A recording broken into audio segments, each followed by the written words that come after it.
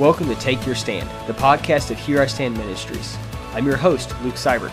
Let's explore more of what it means to live out the gospel by clinging to the Word and to one another.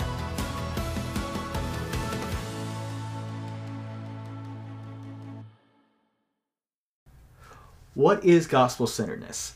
The term gospel-centered or gospel-centeredness, they're pretty popular terms, but what exactly do they mean? What does a gospel-centered life look like, and why should we pursue that? I want to take this episode to talk about it. It's been something I've been introduced to over the past several years and have grown to love, and I'm learning more about what does it mean and how do we actually live that out. But I got introduced to it a few years back through the For the Church podcast. The host, Jared Wilson, he starts us every episode the exact same way, which I just took for granted for the longest time. He says, "Welcome to the For the Church podcast, another great gospel-centered resource from Midwestern Baptist Theological Seminary." And then he goes on with the rest of his introduction. And for the longest time, I took gospel-centered resource just as one of his phrases, just something he said. But then he did an episode called What Does It Mean to Be Gospel-Centered?, where he delves into the meaning of the term and the gospel-centered movement, which I wouldn't say opened up a whole new world to me, but it did direct me and it intrigued my interest and helped to direct me to further studying and reading and to thinking about that concept.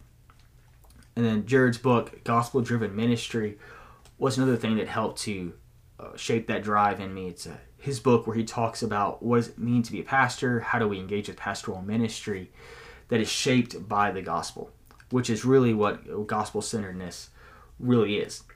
Gospel-centeredness or being gospel-centered doesn't mean that we just sit around all day and don't do anything else but talk about the gospel. And it doesn't even mean that everything that we do is necessarily directly affected by the gospel in a direct sense. I mean, in terms of every conversation we have may not necessarily mention the gospel. The way you do your taxes may not have a direct correlation to the gospel. But the fact that you've been redeemed and saved by Christ, that you have been united to Him, you are His ambassador now and have that freedom to walk in Him, not because of what you've done, but because of what He's done for you, that's going to affect how you do your taxes. It's going to affect the way how you report things, your honesty. So there's an indirect effect from the gospel. And so the working definition that I have of gospel-centeredness, I've combined from a few sources: Jared Wilson, Ronnie Kurtz, and Dane Ortland.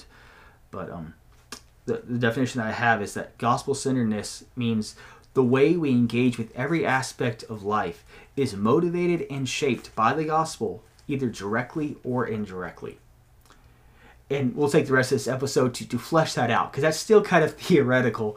I think it sounds good, and I think it expresses what I mean by gospel-centeredness, but it doesn't entirely detail how that's played out in all of life. So let's delve into that a little bit more.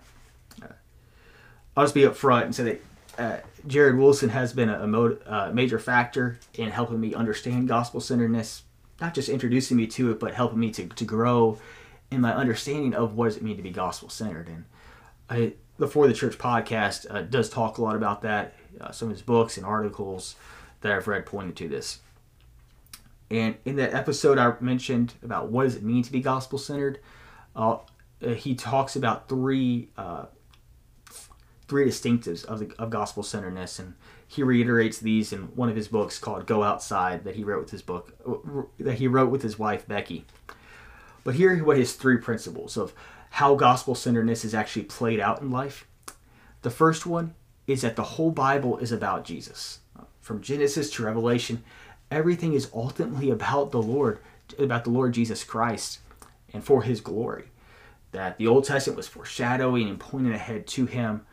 And then of course the New Testament being directly about Jesus and what He did upon the cross, how that shapes how we live. And so when we come to Scripture, we should have that understanding that all of Scripture is ultimately about Jesus, and we should be reading with that lens. His second point is that people really change by grace, not by law. What he means by that is that we can have all the outward regulations and rules and restrictions, and they may have their place. But if that's what we're relying upon to change people, we're going to fall short. Because at that point, we're just changing behavior. We're just looking at the external person. Rules and regulations cannot change the heart. Only God's grace can do that. The end of Colossians chapter 2 points this out, talking about how the different rules and self-made religion and these different restrictions we put on, they may have the appearance of wisdom, but they're of no value in stopping the indulgence of the flesh. And then he talks about how grace actually does that in our union with Christ, which I'll get to here shortly in the podcast. But the second aspect of living gospel-centered means that we recognize people really change by grace, not law. And then third, our ultimate validation comes from the gospel. Because we can try to find our identity in so many things, be it work, I've done that, approval from other people, same. We can just go on with different relationships that we're in, different opportunities that we have, whether things are going smoothly. We could go on and on with these different aspects and different things that we look to find our identity, to find our worth. But being gospel-centered means that we recognize our identity, our worth, isn't found in any of those things. Rather, it's found in Jesus and what he has done upon the cross for us. So those are Wilson's three principles of what does it mean to live gospel-centered, is that we recognize all of Scripture is about Jesus, people really change by grace, not law, and that our ultimate validation is from the gospel. Dane Ortland, he wrote an article for the Gospel Coalition called "What is all this gospel-centered talk all about?" And that link to that article is in the description here. It was a helpful article. He takes a little bit of a different approach than Wilson when it comes to fleshing out what does it mean to be gospel-centered. He breaks it into gospel-centered worldview and gospel-centered growth. And he goes through there, and a couple of his things that he said stuck out to me. He said, talking about what does it mean to be gospel-centered, he says, it means all of life is viewed in light of the gospel. What Jesus has done and is doing to restore the universe trumps everything else and orders all other loves accordingly. What he's getting to there is that Christ must be primary. He must have first place in our hearts. And not just Jesus in the vague sense, like Jesus is my buddy, in that sense, or just Jesus in general, but focusing upon what Jesus has done upon the cross and his continued work of intercession for us, and then the fact that he's coming back to fully manifest everything that he accomplished upon the cross.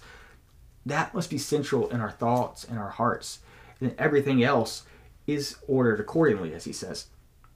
It means that we don't look to other things to have our worth or to satisfy us or to bring salvation in that sense. In that article, he helps to flesh that out even more by giving an example, one aspect of life that is affected by the gospel and what it would look like to be gospel-centered in that sense. And the example he gave is gospel-centered dating. And he says that gospel-centered dating means that we... let me move back here. It says... gospel-centered dating would be dating that refuses to start this again. Sorry. It would be dating that refuses to put the sense of worth on whom we're dating, what they think about us, and the happiness they could provide if the relationship works out long term. It's another way of saying that we don't look to that person to be a functional Messiah for us. He goes on to say, if we know that no matter what happens in a relationship, we always have Christ and he is everything, then we are free from having our mood dictated by dating. We are free from having our mood dictated by dating success. There's a lot of other aspects that he goes through. I encourage you to check out the article. He gives a lot of other good quotes there as he describes gospel-centeredness and then how that actually is played out in a Christian dating relationship. Primarily being that we don't go into this looking for salvation, in a sense, in that other person or in the fact of or in a relationship. And he points out that someone who is living gospel-centered, rooted in Christ, finding our worth in Him, is truly free from having everything dictated by circumstances. They can have a joy and a peace and a settledness that's not based on circumstances, because it's rooted in what Christ has already done. So those are what Wilson and then Ortland talk about gospel-centeredness and how that plays out. And that may sound good, but the more basic question is that biblical? Is it scriptural? This whole emphasis upon the gospel and seeing all of Scripture about Jesus and people changing by grace, not law, and etc. Is that really biblical? Well, I believe it is. And here's a few of the verses that I believe help point to that. In John chapter 5, verse 39, Jesus is talking to the Pharisees, and he tells them, You search the scriptures because you think that in them you have eternal life, and it is they that bear witness about me.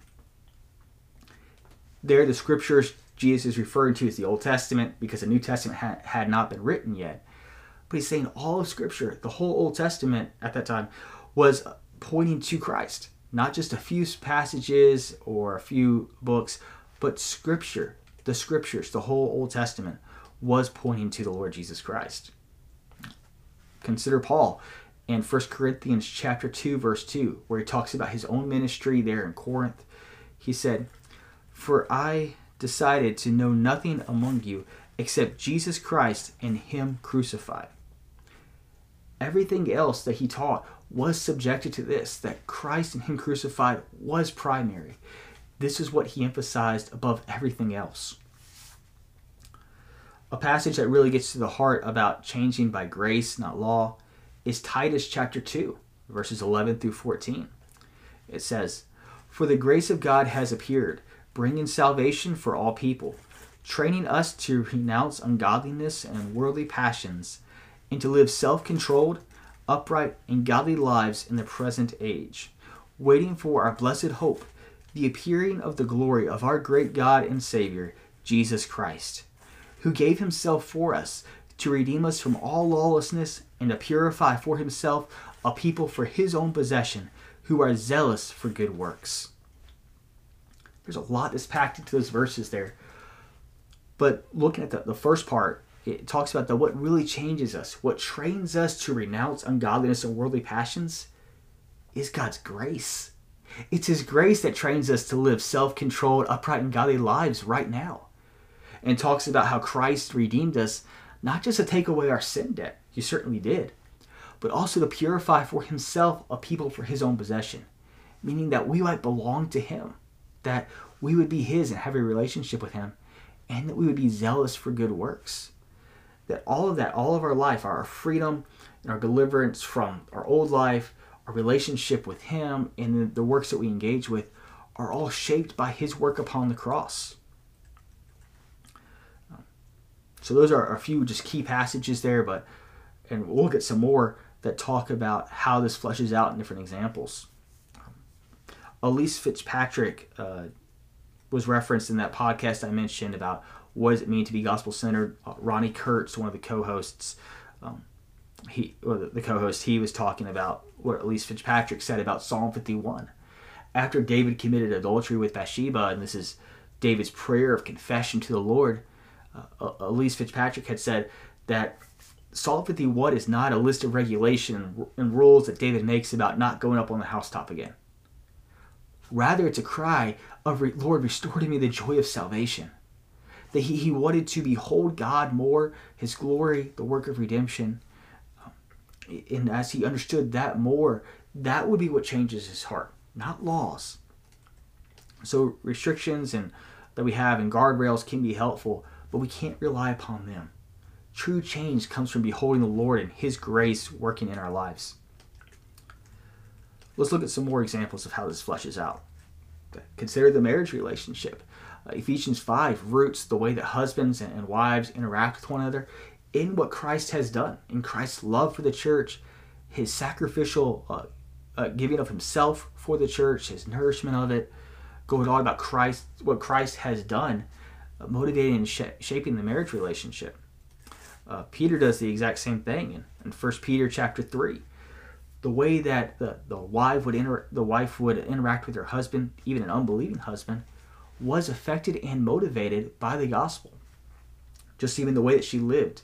Peter says she wouldn't necessarily have to say anything at first. Just the way that she could live could be used by God to pierce the heart of her unbelieving husband, to be able to create an opportunity to be able to share the gospel.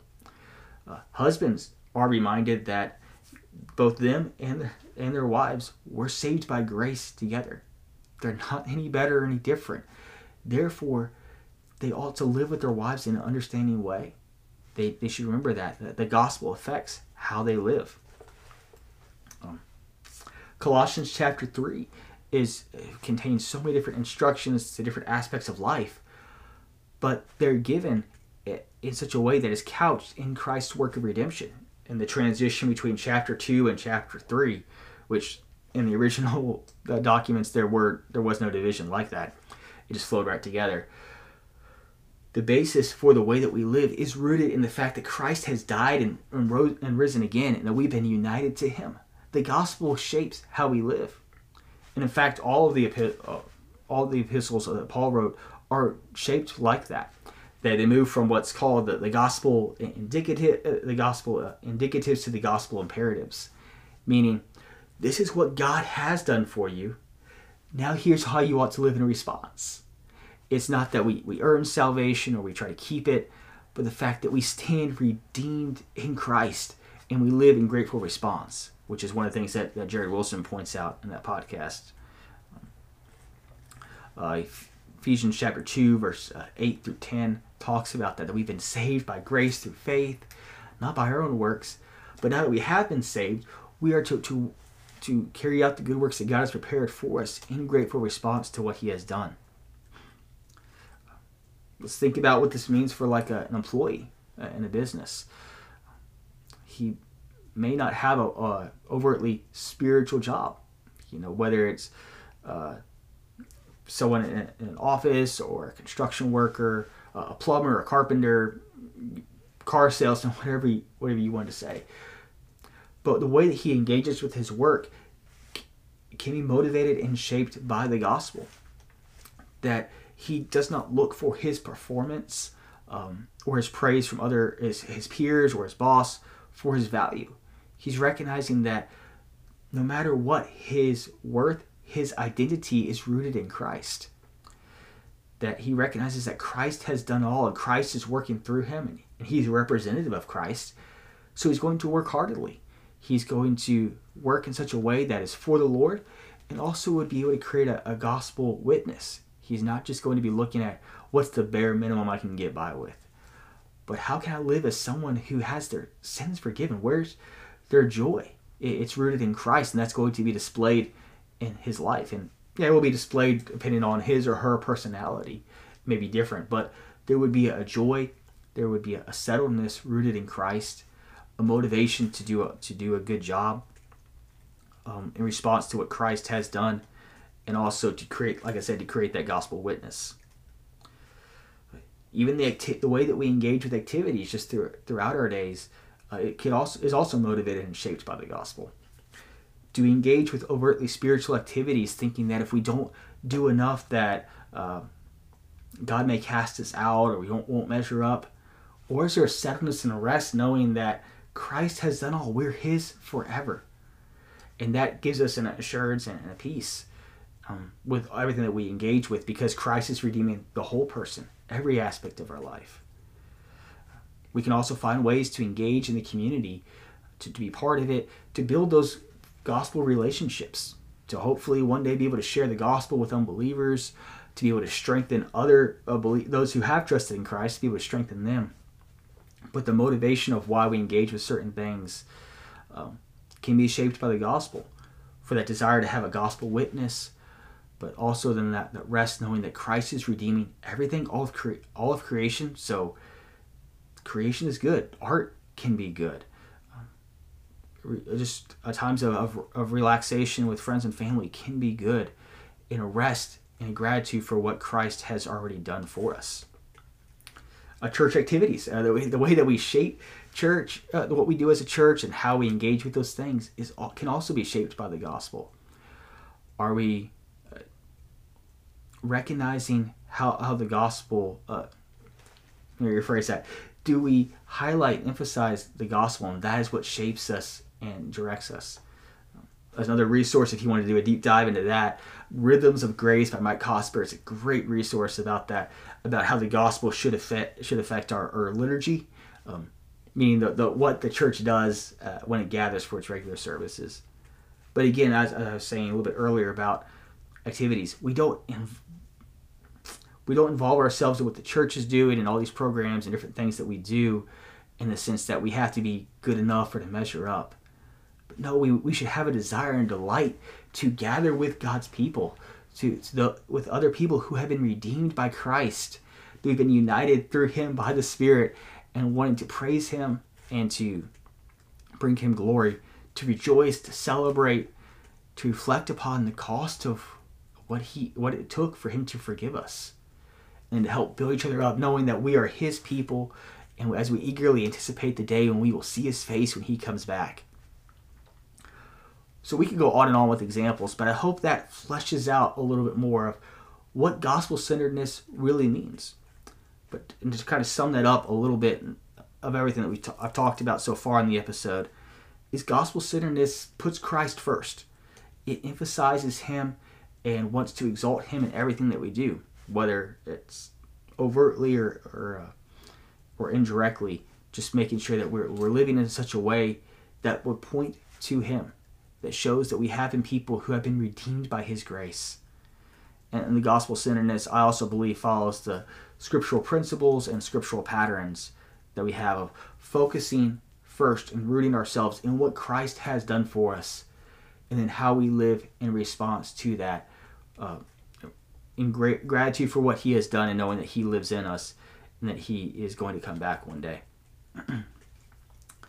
If you wanted to explore more about this and see how this is fleshed out in different aspects of life, there's a lot of authors and people who have influenced this movement.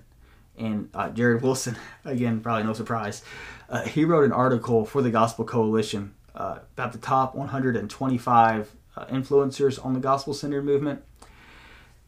And his caveat he has at the beginning, which I wholeheartedly agree with, is there's some people on the list that we wouldn't necessarily want to be there, but they have had an effect. And so we do need to recognize that. But there's a lot of names on there that people who have impacted me and who have had a great impact and influence on this movement. A few of those names that stood out are Paul David Tripp. His books have been great help to me, and instruments in the Redeemer's hands. I talked about that and Lead last time. Mark Dever, his idea about the gospel being what the true source of unity by the Spirit in the local church. D.A. Carson. I've read several of his books. He's got some good stuff out there. In terms of music, Keith and Kristen Getty, incredible musicians with such a rich theology and what they talk about, and what they sing about. Matt Boswell as well. He's also on the list, and he's one of their hymn writers now. Just incredible songs that exalt Christ and remind us of what He has done and also the cost of what it took for our redemption. Tim Keller's got a lot of great resources out there. His book on prayer, talking about fellowship with Christ, was an influence upon me. J.I. Packer, he's another influencer there. Kevin DeYoung. There's a lot of other names on there, but those give us a sampling of some people and their works. All talk about what does it mean to be gospel-centered, whether they use that term overtly or not, but they help us to see how we live every aspect of life in light of what Christ has done for us. The Cross-Centered Life by C.J. Mahoney would be another resource. He's not on that list, but that book, the Cross-Centered Life, does help to flesh this out even more. It's not a long book, but I definitely recommend it. I know there's been some controversy around Mahoney with how he tried to cover up some things with people who were under him, but I believe what he wrote here still holds true and can be helpful. But yeah, so that's a little bit about gospel-centeredness, or the gospel-centered movement. It's really trying to recapture the sense that our core of our identity is in Christ and His work of redemption. That's what God has revealed ultimately through Scripture. That's what all the Bible is about. And then just how we live in light of what He has done for us. So I hope that's been helpful. And like I said, I'm continuing to grow in my understanding of this. And not just my understanding, but how I live out every day. So I hope it's been helpful for you as well. And Lord willing, next week we're going to start a mini-series on worship. What is worship and how is that played out? Because there's a lot of different aspects. There can be some different views about it. But worship is more than just direct praise to the Lord. And it has corporate and individual aspects. And we're going to get into all that, and hopefully even into the worship that God rejects. Looking at that, it's a more serious note, a more sober note there. But I'm looking forward to that and starting that. If you have any suggestions of other podcast episodes or comments, feel free to email me or to leave a review. But until next time, read the Word and take your stand. Thanks for listening to the podcast. I hope this episode was helpful and an encouragement. For more resources, check out hisministries.com. Scripture quotations are from the ESV Registered Bible, the Holy Bible English Standard Version, copyright 2001 by Crossway, a publishing ministry of Good News Publishers. Used by permission, all rights reserved.